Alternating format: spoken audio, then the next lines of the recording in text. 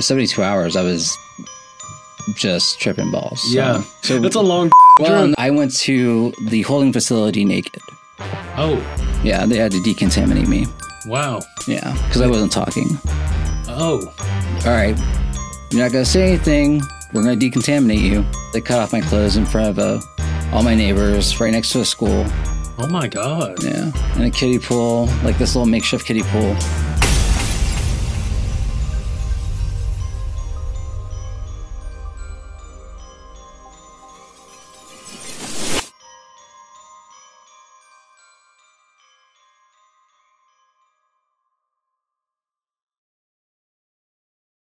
Welcome to the Dirtbag Chronicles. My name is Bryan, and I am your host. Today we have a great episode for you.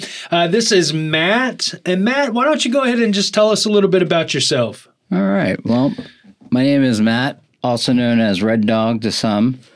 I have a case where the DA thought they caught a very big kingpin, in which they didn't. Okay. But essentially, what had happened is that, this will probably relate to a lot of people, in which, easy money. We always are trying to look for extra ways to make a little extra money. And I thought that I was a smart kid at the time. I was 21, and I came across, how to make ecstasy. It wasn't something I wanted to do. Okay. And now, were you taking ecstasy at that time? No, I had taken it before, but I just know that it was one of those party drugs that, people could easily get in the area. Yeah. And so I was thinking, well, if that's the case, maybe I can sell something that would help make it. Yeah. So you're a businessman, correct, and entrepreneur. And so to start this is that there's one precursor, and it's very hard to get. It's an essential oil, and this oil is what you would make for fragrance, perfume, soaps, root beers. What else? It's just there's other uses for this essential oil, but the reason why it was so special is that it was required in order to make ecstasy. And that is sassafras oil. Yeah. And so and at the time I was working 3 jobs. I was working as a server, and it was my first time ever doing a serving job, and I hated it. I was working as a gas station attendant for the 3rd shift, which is your late night shift. Yeah. And I was also delivering pizzas at the time. Okay. So, probably lack of sleep also aided into this decision-making process. Okay. But I did come across a website. It was a French website. And granted, this was in 2005. Was this on the dark web? Or no, was this is provincesense.com. Okay. Was the name of the website. So it was a French, you would order it. They took PayPal. And at the time... And this is from some, the laws I looked at, sassafras oil was still legal. Yeah. Didn't look at the right laws. And it's also indigenous to certain areas of the Southeast. Okay. So and that's why you can still grow the sassafras root and, to extract the essential oil. Mm-hmm. But buying the essential oil itself is, I guess, illegal. Or it was scheduled substance in 2005. Okay. So I ended up purchasing 4 kilograms of this oil. That's a lot, isn't it? Yeah, it was quite a bit. Now put that into let's put that into terms that I can understand. Okay, is that gallons? Is that a bottle? It would be a liquid that you would receive it as, and in this case, it's probably going to be maybe 2-3 liters, maybe 4 liters of essential oil. Okay. Now, keep in mind that sassafras oil itself is not what you need to make it ecstasy. I don't want to tell people how to make it, but you would have to extract the active ingredient or the active chemical of that oil, which is saffron, and that's what the actual illegal substance is, the scheduled substance. Okay. So what had happened is I bought all this oil, was going to resell it on eBay. Gray area, I thought of the law. I was like, not going to ask any questions. Yeah. Here we go. Make some money. And it didn't work out the way I wanted it to. Yeah. Does it ever? No. It never did for me. And I would later learn in life, there's really no way to make easy money. Yeah. It all requires some sort of hard work. Yeah, or sacrifice. Yeah, or sacrifice. Yes, correct. Because even the people that thought they made easy money, the people that I would later meet in prison, were in prison. Yeah. So even though they did have money waiting for them, they still had to do 10, 12, 15, 20 years in order to get it. So, and would you do 20 years to, for, a few $1 million? I don't know. It depends. Not in the state penitentiary. Okay, that's for sure. Yeah, that's true. That's for sure. That's and true. It depends how much money. Yeah. But right now, at this point in my life, there's no fucking way. There's no way that I would chance that or risk anything like that. And then, you would, because nobody likes going to a place where you lose pretty much any freedom. Yeah, you have to get naked, squat and cough all the time. You have to, piss in your bedroom, shit in your bedroom. I only had to do that once. But, well, lucky you. Yeah, I know. If you're ever going to do anything bad, get arrested by the feds. Yeah, make it federal. Yeah, and that's what I would later also learn in the holding facility when I was arrested. Was like, you're going to be taken care of by the feds. Yeah. So, yeah. So what was county time like for you? So when I was arrested, I was, and I'll get back into the story of the arrest, but I went to the holding facility naked. Oh. Yeah. They had to decontaminate me. Wow. Yeah. Because I wasn't talking. Oh. And so it was kind of like, all right, you're not going to say anything. We're going to decontaminate you. And they cut off my clothes in front of all my neighbors right next to a school. Oh, my God. Yeah. In a kiddie pool, like this little makeshift kiddie pool. And they had a yellow bristle brush with some palm olive soap. And So why did they do that? Were you... So in 2004, Hurricane Ivan hit, and I was watching our two dogs, or my parents' two dogs, and they got into a fight. And one cut the ear. The dogs or your parents? Yeah, no, the dogs. Okay. And one cut the ear of the one of the dogs, and they do the flicking of the ears after after they've been tasseling. But in this case, he got blood onto the wall. They thought it was red phosphorus, which is something we'd find not really with ecstasy, but more like methamphetamines. Yeah. And so they thought I'd been cooking something in my bathroom. Oh, wow. Yeah. And they thought you were doing that because you had all of that. Because I bought the sassafras oil. So they just assumed that I was going to be, or that had been. Cooking meth. Yes. Yeah. Okay. So they decontaminate you in front of your yard. Is this midday, daylight? Yes. Yeah, it's around noon. And you're completely naked? In the beginning of June. And What the fuck? Yeah. Yeah. How is that even? I would later meet, and for all the older people out there, Noriega, during the Iran-Contra scandal, Noriega's attorney helped me actually try to sue the DA on it. We just didn't know the actual agents that I knew one agent. I'm not going to say his name because he might still be active. Yeah. But, we didn't know the 7 agents that were part of the whole, whoever arrested me that did that. Okay. So we couldn't actually sue. So let's talk about that. So you order this stuff on a website. Yeah. And it gets shipped to your house. Yeah. And they caught you with it, or they knew that you were ordering it? And then this is the other thing, too. At the time, there was nothing... Think of a crime that had not been committed yet. Yeah. Because I hadn't taken the sassafras oil, it wasn't... Broke it down. Yeah, it wasn't in my possession at the time. And a lot of this hinged on this new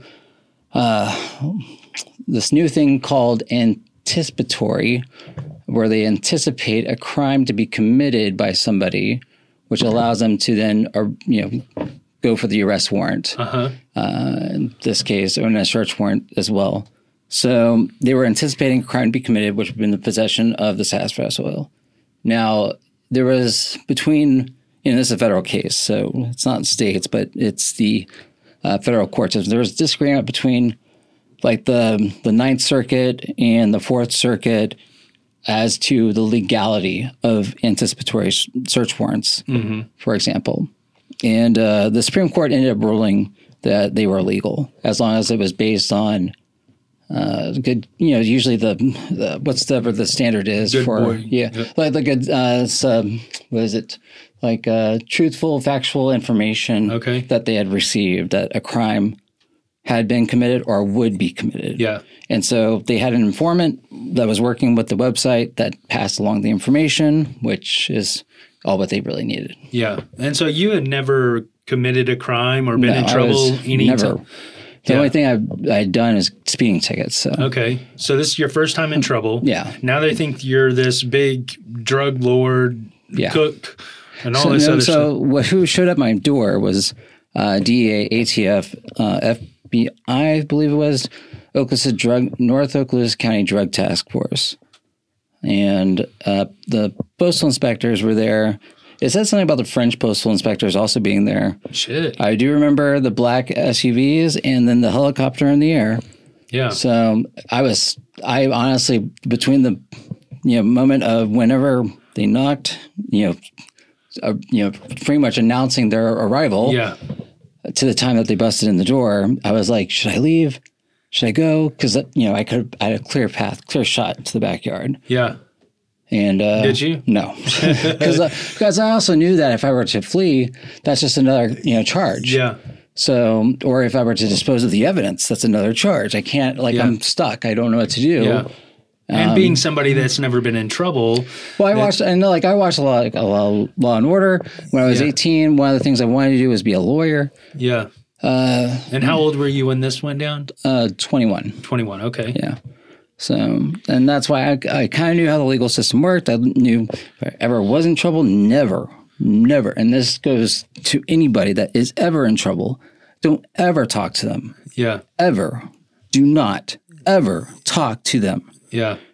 You cannot talk yourself out of it. You can always talk yourself into some shit, but you can't ever talk yourself out of it. Exactly. They might threaten you, by not talking. Yeah. All you have to say is that you just want to speak to your attorney. Yeah. And if you don't have an attorney, just say you want to speak to your attorney because one will be appointed for you if you cannot afford one. Yeah.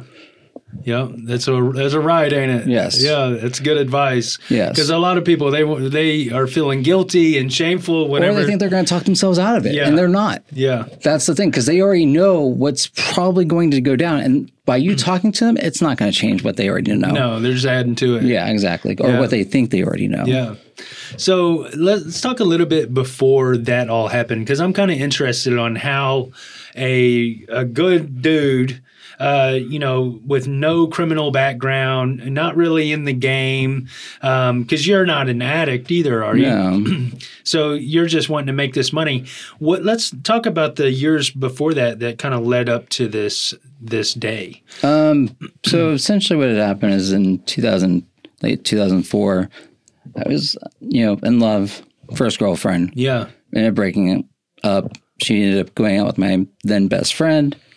They ended up actually getting married. Oh, shit. Yeah. How long did you date her? 2 years. Yeah.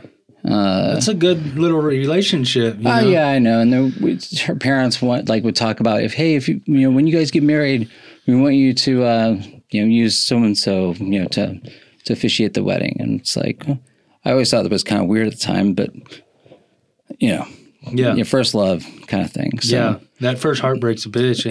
Yeah. But she was also the one that got me onto doing things such as ecstasy. And the first drug that she ever got me to take, which was, she tricked me, which was acid, or it's actually acid and ecstasy at the same time. It's what they call trolling. Yeah. So how was that experience? It opened my mind. Yeah. I mean, it was scary as fuck, but I don't know if I can say that, but it was kind of fun. Yeah. So I remember when I was in active addiction, I would take MDMA and acid, and it's called candy flipping. Okay, yeah. And dude, I loved LSD. Yeah. And I loved MDMA. It was a lot of fun. Like, it made me feel good. And then when I would take acid, I would just feel one with everything. Like, the trees and shit would breathe, and like, it was fun. It was, and it changed my perspective on the world, you know? Yeah. Like, it did a lot of good for me. Yeah. But it also, I don't believe LSD is one of those addictive drugs where you get strung out on acid. But I mean, I guess some people could. It's still a mind altering. Yes, it is. It is. And I know with like mine, that was 72 hours. I was just tripping balls. So. Yeah. So, that's a long fucking trip. Well, no, like at one point, sure, I think I tried killing myself because I felt like I could control my breathing to where I was like just stopping breathing. Like, and your sense of time is totally distorted. So you don't know how long you've stopped breathing for. But I told, because my ex, then girlfriend at the time, I was like, hey, will you make sure I continue to breathe? And she was so tired because she had been up all night with me anyways. And she took, I guess, one herself, but then she ended up throwing it out or throwing it up into the toilet. And so she was playing babysitter essentially, or whatever they called, trip guider or whatever. So LSD. Like, anytime I ever took it, I would just laugh for hours. I mean, that when I would finally sober up and come off the trip, like, my cheeks would hurt. I'd have abs. I mean, everything was just because I would just laugh all the night. Mine was paranoid. I was so paranoid. We went to TGI Fridays. I thought the waiter was an FBI agent, and then she did. I don't think she tipped the guy because it was like the worst. I think, and I will agree, it was the worst service we ever had. But. Yeah, you hear that, TGI Fridays? Well, yeah. We don't even have a TGI Fridays. We don't even have a TGI Fridays in our area anymore because it's so bad. But yeah, I'm pretty sure that she spelled out no tip and pennies on the table. Oh my God. I know. I know. I feel bad for the server now. Yeah, I know. And Fuck you guys. I know. Well, I never went back to TGI Fridays, so. Okay, so let's talk a little bit about that relationship. I kind of want to know about that relationship because, a lot of people, and me, myself, personally, I can relate to that first breakup and that first heartbreak. It's devastating. I mean, it hurts so fucking bad. Like, I mean, I went through so much shit after mine, and I mean, I tried suicide, and I got strung out on coke and anything I could get my hands on. So, how did you cope with that? I started working the 3 jobs. Okay, and to just keep my mind, keep my mind busy. Okay, and then I was like, at the same time, cost of living in Florida is high. Yeah. And working like both gas station job is just minimum wage, right? And pizza delivery is technically minimum wage, but you get tips. And the serving job I just hated that job. So many entitled people. Yeah. Like that was my issue. You can never please everybody, even as hard as you could try. Right. And some of it was out of your control. Yeah, that's a good life lesson too. Yeah. Quit trying to people please and just please yourself. Do what's right for you. Exactly. So I was just like, there's got to be an easier way. And I've dabbled in doing like entrepreneurship before, be it website design or something like that. Yeah. And I just thought this would be an easier way because I think about how much money that they would be profiting off of this. Yeah. So did you already knew the people to sell it to? No. And I just knew that in the United States, like trying to find it in the United States was hard at the time. Yeah. That's why I was like, well, I'll do that. Because it's so easy for me to import it, just like be an importer of the essential oil and maybe some other essential oils, just make it look like a legitimate business. Yeah. But and you said it was about 3 liters. 4 kilograms is about 8.8 pounds. So okay. It's either 3 or 4 liters probably. What's the street value on that? I would later find out I was able that, according to prosecution, I was going to be able to make $40 million worth of ecstasy. Oh my God, that's a lot. Yeah. Did you know that's how much? No, I did not. I just whatever So the amount that I bought was pretty much the amount that I could afford to buy at the time. And $40 million.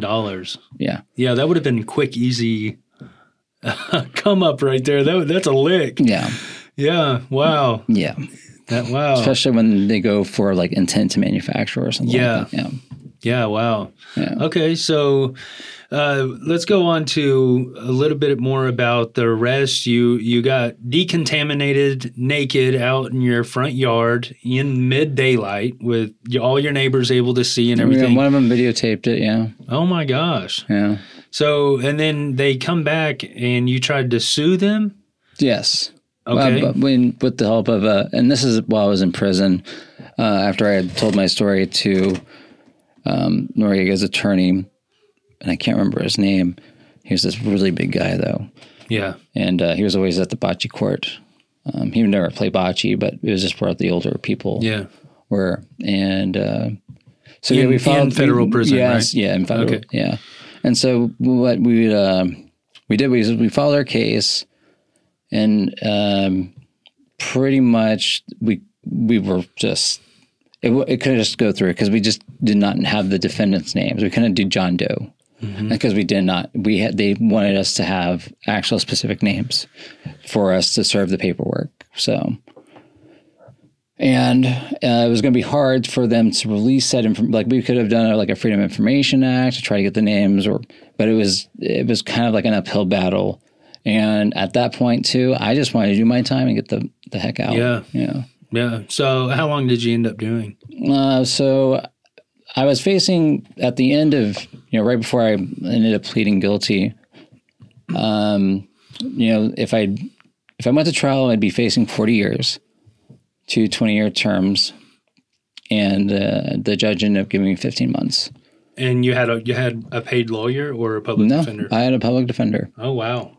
And I was lucky because I think one of the attorneys that my mom was friends with had maybe suggested to the lead public defender in the district to take the case, and he did. Yeah. And so, I actually enjoyed it because, like I said, I wanted to be a lawyer when I was younger, and I did a lot of legal research. So yeah. I know when I was locked up, I did a lot of legal research too on the law library and things like that. You learn a lot when you ain't got shit to do and you're just sitting around. Because county jail was awful. Did you make bond when you were? I was released on my own recognizance to my grandparents. Okay. Yeah. Okay. So when the court looked at it, I was lucky too, by the way, because the investigator, everybody told me I was going to end up having to, I'd be lucky to actually be, for what I was charged with, I was going to be lucky to be bailed out. What were you actually charged with? I was charged with 3 things. One was possession. One was possession of saffron, which was, I was like, I don't understand this because technically it was sassafras oil. But again, if you have sassafras oil, you have saffron because it's the active ingredient of the sassafras oil. Because they probably thought because you ordered so much, that's exactly what you were going to do with it, which is what flagged it. Right, to extract the saffron out of it. Even though that wasn't the intent. It was just to sell the sassafras oil, and then, whoever bought it would do it, whatever the fuck they wanted. Exactly. Yeah. And then was possession of the saffron with intent to manufacture, and then it was possession. There was another one. They got rid of that one. I don't remember what the third one exactly was, but it was another possession charge, essentially. Okay. So you ended up getting how much time? So 15 months. 15 months. And and then you were done. You didn't have any parole after that, or? I had 3 years of supervised release. Okay. And I do 6 or 8 weeks in the halfway house. Okay. Yeah. So that's not too bad. Yeah.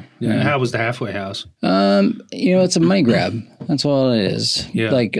Essentially, you just got to give them pretty much all your paycheck, and you have a plate, like a bunk bed. Yeah. I honestly did not see the purpose of it. Okay. Did you have to go to meetings or do anything? No. You essentially are. It's just kind of like, it's like you're free, but you're not free. Right? Because if you do anything stupid, if you violate, you go back to prison. but all what they're trying to do is make you go to work because they want to get paid. Mm-hmm. So, yeah. Okay. So let's go back to your prison experience. You were in county for how long before you went to prison? 1 day. Well, I was only in, so because you got bonded. Yeah. You bonded out. Yeah. So I didn't go to prison initially until I was sentenced. So I went to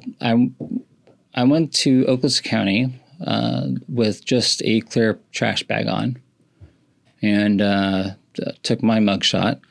And I have another theory, and I don't know if this theory is really true, but I can never find my mugshot. If you smile and just don't look guilty, they're not going to publish your photo in a newspaper. I don't know. I've seen some mugshots where... Well, that's the thing. I'm like, but I looked like I was super young. I looked like this kid didn't do anything. Yeah. Yeah. So when you were in court and they looked at that file and noticed that you didn't have a record, maybe a speeding ticket. Yeah. I mean, they didn't even try to offer probation or anything like that? No, because they have mandatory minimums and mandatory sentencing guidelines for federal cases. And this is in the state of Florida that this all happened, but it's federal, so it correct. Doesn't matter. So regardless, I was already told I was going to do time. Like there was a fat chance that they were going to deviate that far from the sentencing guidelines because they essentially what the prosecution does after you do your pleading, if you do plead or if you are convicted via jury or by a bench trial, you have a pretrial report essentially that will, what the prosecution is going to ask you, and it pretty much, tallies up a score. And that score is going to equate to how many months you're going to spend in prison. Yeah. And so the judge can deviate, but they still got to give you time. You're not going to get away with just probation. Okay. Yeah. Okay. So you spent a day in county jail, pretty much just to go into. I was going to say I ended up in the Escambia County because I got transferred to Oakland County, put into like a drunk holding tank. Without any sort of clothes on. And then I got sent over to Escambia County with the DEA. And then that's where I ended up getting some clothes. And they gave me like pants that were too big that kept falling down. And then the top was too small and went up to my belly button. Looking real cute. Exactly. And I was hungry. Yeah. And I met some guy that was just coming off heroin who actually got me a Snickers bar. I was like, damn. Yeah. Snickers in jail ain't too bad. I was going to say, I felt lucky. Yeah. And then I remember one guy, he was sitting right behind me. And again, I'm a paranoid person typically. So when somebody's sitting behind you trying to figure out what you got in trouble for, I want to think he's a government plant, I'm not going to talk to him. I'm not going to talk to anybody but my attorney. Well, don't ever try methamphetamine because that shit will make you really, really paranoid. Yeah. Exactly. Yeah. But no, this guy is like sitting right behind me. He's got this big dragon on his chest. Yeah. He's like, what you in here for? Yeah. And I'm just like... just pretending like he doesn't exist. And he's like guessing and guessing. He ends up guessing, almost the correct offense. Yeah. Just not the right drug. But I still never said anything to him, Yeah. But it was funny because I remember that guy. I'm like, man. And I always wonder, was he, just put in there trying to get my side of the story that maybe I would say something that would incriminate me? But yeah. So, but then I spent the night in Escambia County. That morning, I got put into the federal courthouse, and then underneath the federal courthouse is a holding facility. And then you get to meet your magistrate, who then pretty much arranged, for the arraignment. Gives you a bond. And then, exactly. And that was more or less interesting because my attorney at the time was not the same attorney that would later have. Couldn't even pronounce the actual, MDMA is like the long form of the name. Even I forgot what it is. Yeah, I can't even. I just know it as MDMA. MDMA. Yeah, exactly. The good shit. Exactly. So What was your first day of prison like? Before prison, I didn't know what to expect because there was also two places I could have gone. I could have gone to the medium security place in Mariana, or I was going to go to low security in Pensacola. At the time of sentencing, I was sentenced with 2 MS-13 gang members, which you could really have gone either way. I could have been sentenced to Mariana with them, or I would look like an angel and be sentenced to low security in Pensacola, and I got low security. So, well, good for you. Yeah. So, what was that? What was federal prison like? Because I've never experienced it's a summer federal camp. prison. Is it? You know, so the Club Fed is really what it is. So, and on top of that, I was the youngest guy there. So, there was nobody that could believe that that I should be in there. Yeah. So, I was a baby compared to everybody. Did you get along with everybody? Oh, yeah. That was the thing is, they all what they're trying to do is just get out themselves, right? So they're all just trying to be on their best behavior. Yeah. So, and that was like, at first I didn't really see that, right? Just because you see prison stuff on TV, you start getting this idea like, oh my God, I got to protect my butt, Yeah.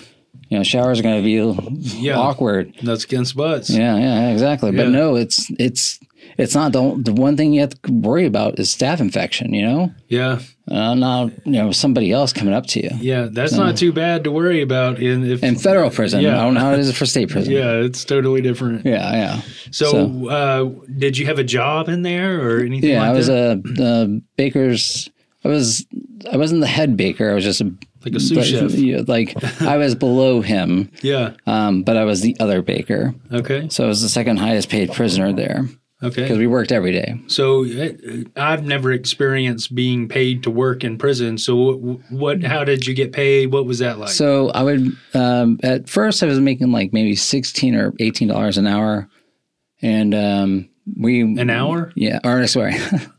A month. A month. Okay. $16 to $18 a month. Let me just. Okay. I was like, damn, that's a good job. I'm so used to saying an hour because that's what you make on the outside. Yeah. But damn, I need to go to federal prison and save up some dollars. No, so $16, $18 like a month.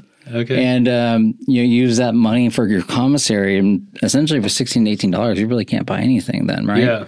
You can buy a bunch of mackerel and that's Yuck. it. I do not like Jack Mac. Yeah. I mean, I got used to it, but but that was also currency, Yeah. That's how like if you're playing cards or So I kind of miss those days, but playing cards. Well, no, just like the whole the currency that how like the economics of what prison is, Yeah. So But then after a month, we demanded a raise because we were the only ones that would work every single day. We never had a day off. And we would literally work from essentially 4:30 in the morning to about 5:30 in the evening. And so it was but it helped pass the time. So that's the reason why I enjoyed the job. Yeah. And I also got to, actually make the one thing that all the prisoners wanted to eat. There was a downside to that. If you mess up, if you don't make, something good, you're going to hear about it later. Yeah. Did you ever sneak any food back from the kitchen? The first day, actually, that was a test. So I met one of my bunkmates.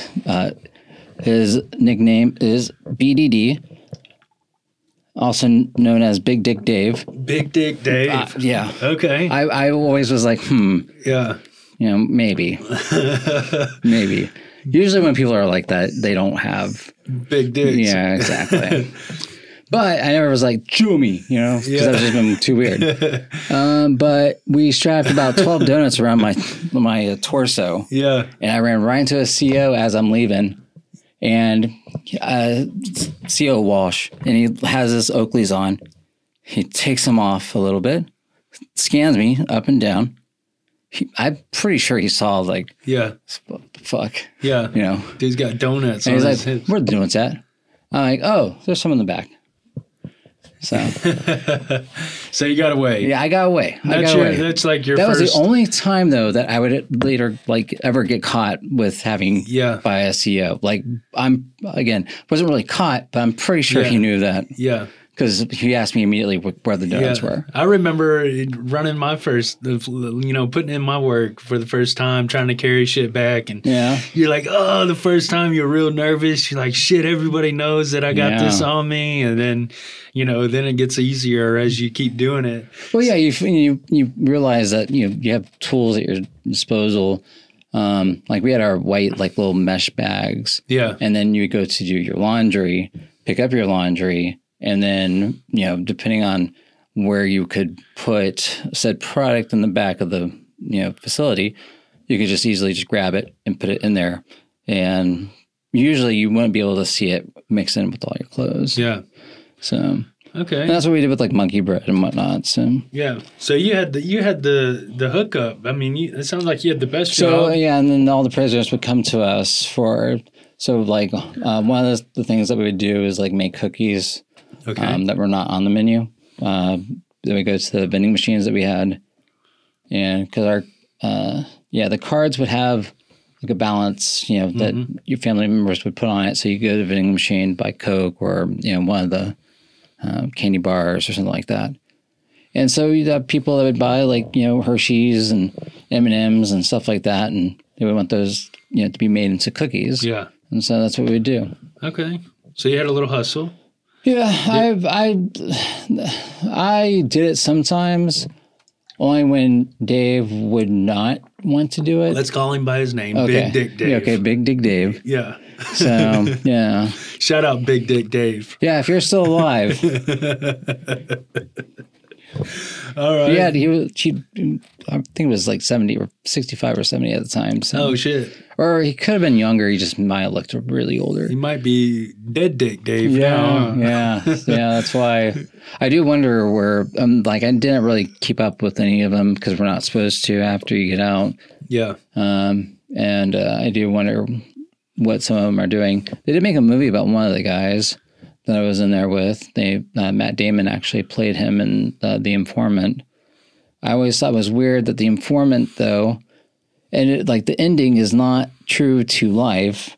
It has him being released from a South Carolina prison, I believe, when he was actually released from Pensacola. Huh. And I always wondered why they made that change. I don't know. Yeah.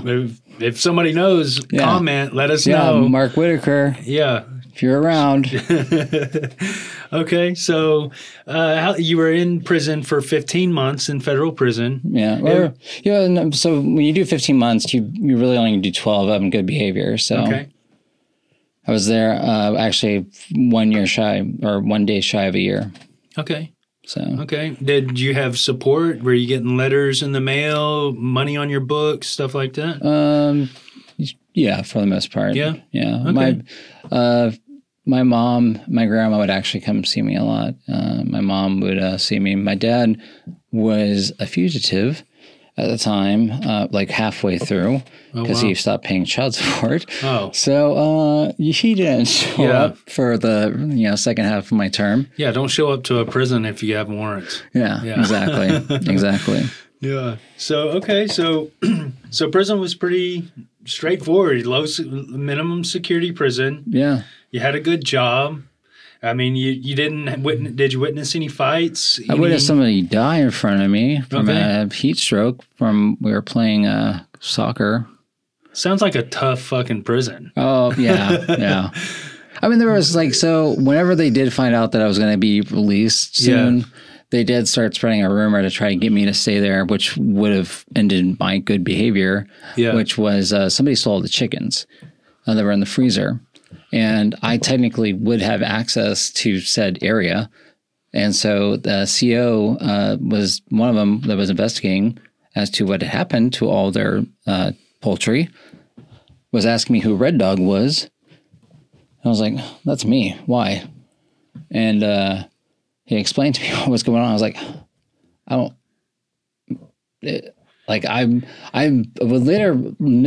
have a theory. Yeah. And so we had dorm A, dorm B, dorm C. And I believe somebody in dorm A ended up getting all these chickens because that's where all the chicken was coming from.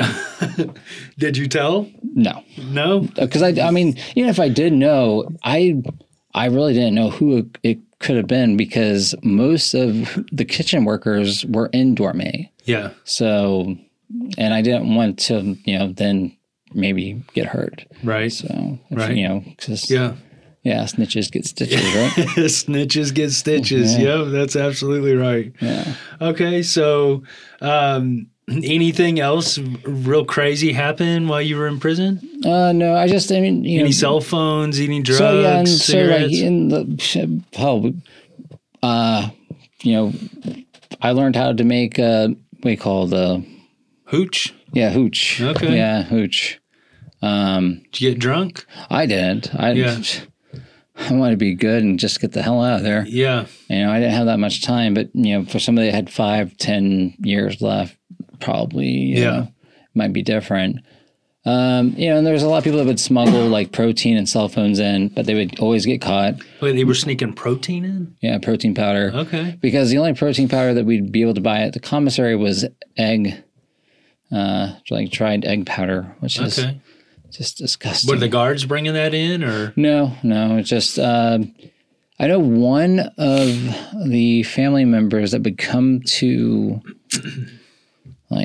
for visitation would pretty much dump it in the trash, and I guess that's how they were getting it in. Oh wow! I guess protein powder, dogs don't smell it. It's we really didn't have dogs there too. No? I don't recall seeing dogs. A lot of it was done just by them visually checking areas. Yeah. We had a drone that drops things off at one point, but I believe that one, it eventually got caught because there was a public access road right next to us in a big field, and they could easily just throw things across the fence if they really wanted to at night. So, yeah. So it wasn't very heavily secured. So they have towers and guns. Yeah, there's no towers and guns and stuff like that. It honestly reminded me as a kid as going to summer camp. Wow. Yeah. That's not a bad little prison trip. Well, but the thing about it was you can't I grew up on a computer. No, you do have a computer to learn maybe a different language or to learn how to reintegrate back into society. And I had not been away from society too long to, know what, I felt like I would be right back at home if I were to come back into society. Yeah. Whereas my bunkmate, Mike Trammell, who had been in prison for almost 20 years, was scared to death. So, and he was talking about how he was going to probably violate and come back because that's the only thing he knows how to do. Yeah. And it was kind of sad. Yeah. And I don't know what ever happened to him, but, I just know it's different for people that have different times. Absolutely. Different prisons and things like that. Yeah. Other things I learned were that everybody can be anything in prison. Yeah. Because you have no way to check their story out. Right. So you just have to kind of believe them. Yeah. And the other thing that I try to do to pass time is to join clubs. Like for us, we had Toastmasters. I used to be a debater. What is Toastmasters? So it's pretty much like a speaking group. You just do speeches in front of. I used to do public speeches and did speech and debate in high school and college. So it kind of fit right at home. And then we had a music room to where we could play instruments. What else? I did college classes while I was there. I tutored somebody while I was there for college algebra. What else? We still had a weight yard or like a place to lift weights. Yeah. They were trying to get rid of those in the federal system, at least at the time. And, did you hit the weight yard? I would sometimes. Yeah. But so you didn't come out of prison buffed up? No, I went into prison buff, but I came out I did more cardio than anything. Yeah. Just because the yard would always be just full. So. Yeah. And then on top of that, it was outside, and the weights were kind of dirty. And I was always, again, afraid of getting a staph infection. Yeah. So you stayed pretty low in prison. Yeah. Wrote it out, did your time, pretty quietly. Correct, yeah. And just made the best of it, it sounds like. Yeah, and like, it sucks because sometimes like the days don't go by fast enough. Yeah. Especially when you just want to talk to somebody and you really don't have anybody to talk to. Yeah. But it did give me a new appreciation of life. I used to be like a depressed individual before I went in there, and it just made me think of like how much life could be so much worse being like living that way for a longer time. Yeah. So do you think that prison did some kind of purpose for you? Yeah. Yeah. It kind of just made me just, even though people would say that I still act the same, it did make me grow up and just realize that, one, there's no easy way to make money. I mean, there might be, like, some people are lucky. I think a lot of times luck has a lot to do with how people come into money, which is easy money. But, I came into some easy money one time. So I went and bought a $5 scratch off. And luck involved. Hit for $100,000. Yeah, so and but it left me so fast. Yeah. And so easy money goes easy too. Correct. And but not for all people. Some people can get easy money and they can do something with it and keep it. But me, not me. I get it, and it's a party. I feel like Oprah. You get 100. You get 100. Yeah. And there were like so.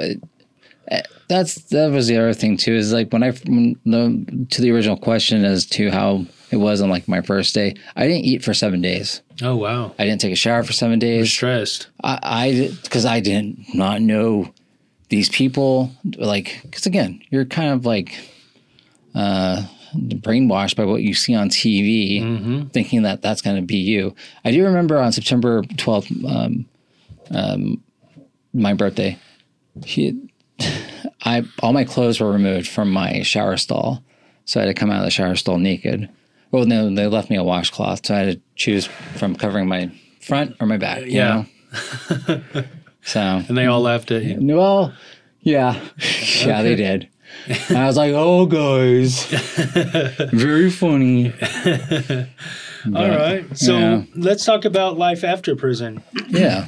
So was it difficult? So it was hard. Out? So it wasn't difficult getting out because I played by the rules. I didn't want to screw it up because I thought I was given pretty much a second chance at having a normal life. I was still young.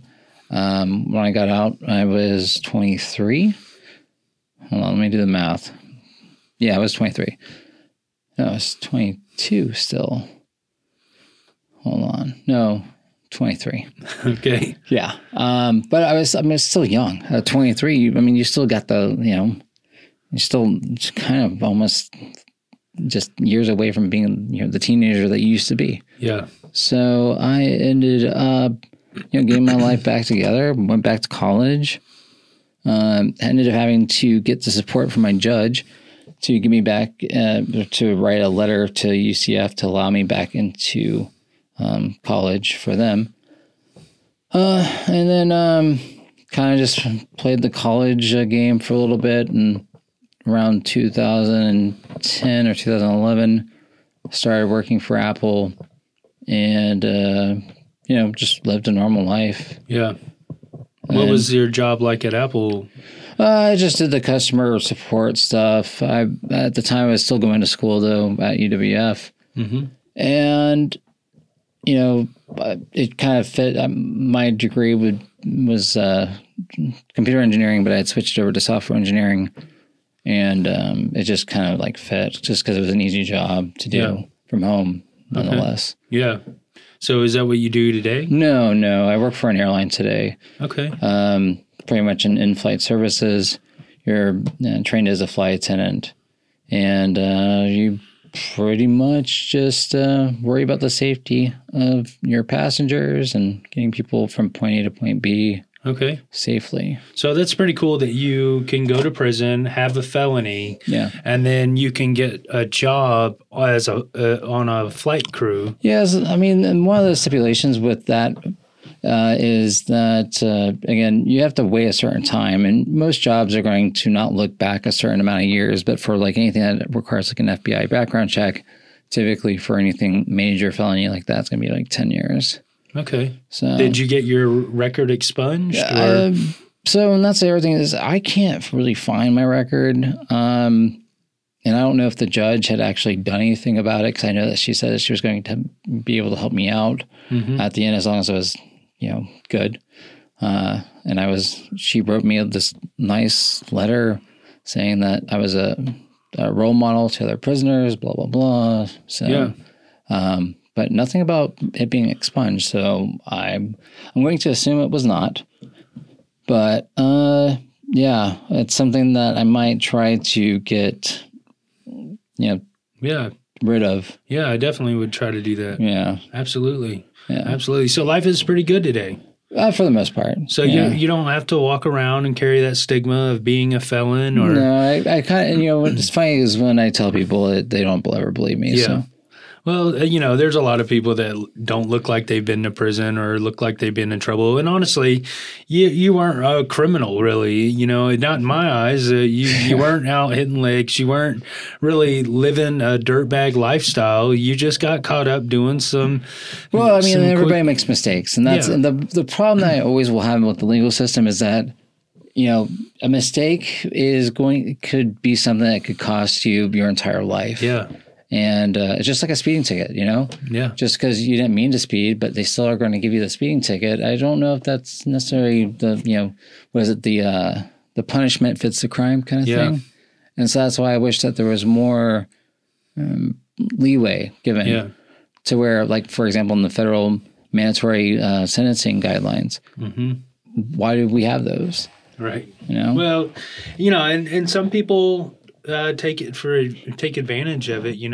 They take it, give them an inch, they take a mile. And that was the reason why I pleaded guilty, was because it in terms of your score that you get from the prosecution, in terms of the pretrial sentencing report, it lowers it to where you could possibly get very minimal, jail time or prison time in this case. Yeah. So. But I just don't know if I agree with somebody. It's because some of these offenses seem petty, Yeah. And yet you have people that spend 5 or 10 years in, prison for something that's like, really, that you got in trouble for that? Right. Yeah. Especially on victimless crimes. I don't really understand why we have to, because we look at our system today, like, and that was one thing that I hated about I was cramped in this small room, right, with 16 different people. And like this room was probably twice the size of this room right here. Mm-hmm. And we all had bunk, like, literally, it was never like that, though. When some guy had been there for a while, was saying that, like, it used to be just 4 to a room. And you now have 16 to a room. That's crazy. Yeah, that's a lot of people. Yeah, exactly. Exactly. Yeah.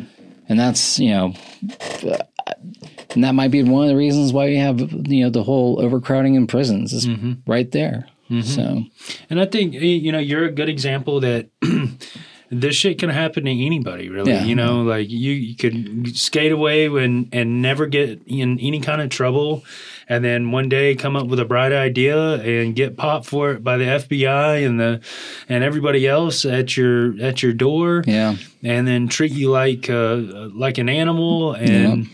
Then you have to pay for it, but then you're a good example too on how you can move away from that and not allow that to hold you down. And do something with your life. Yeah, because it was like my fear was that I was going to have to live with it for the rest of my life, and I still do. But at the same time, it's not as bad as it, as I thought it was going to be. Yeah. Because whenever you do have the box, for example, if you've been convicted, don't lie, because they're going to run a background check on you.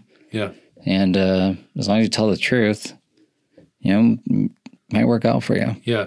Because if you lie, that's going to give them a reason to fire you. Yeah.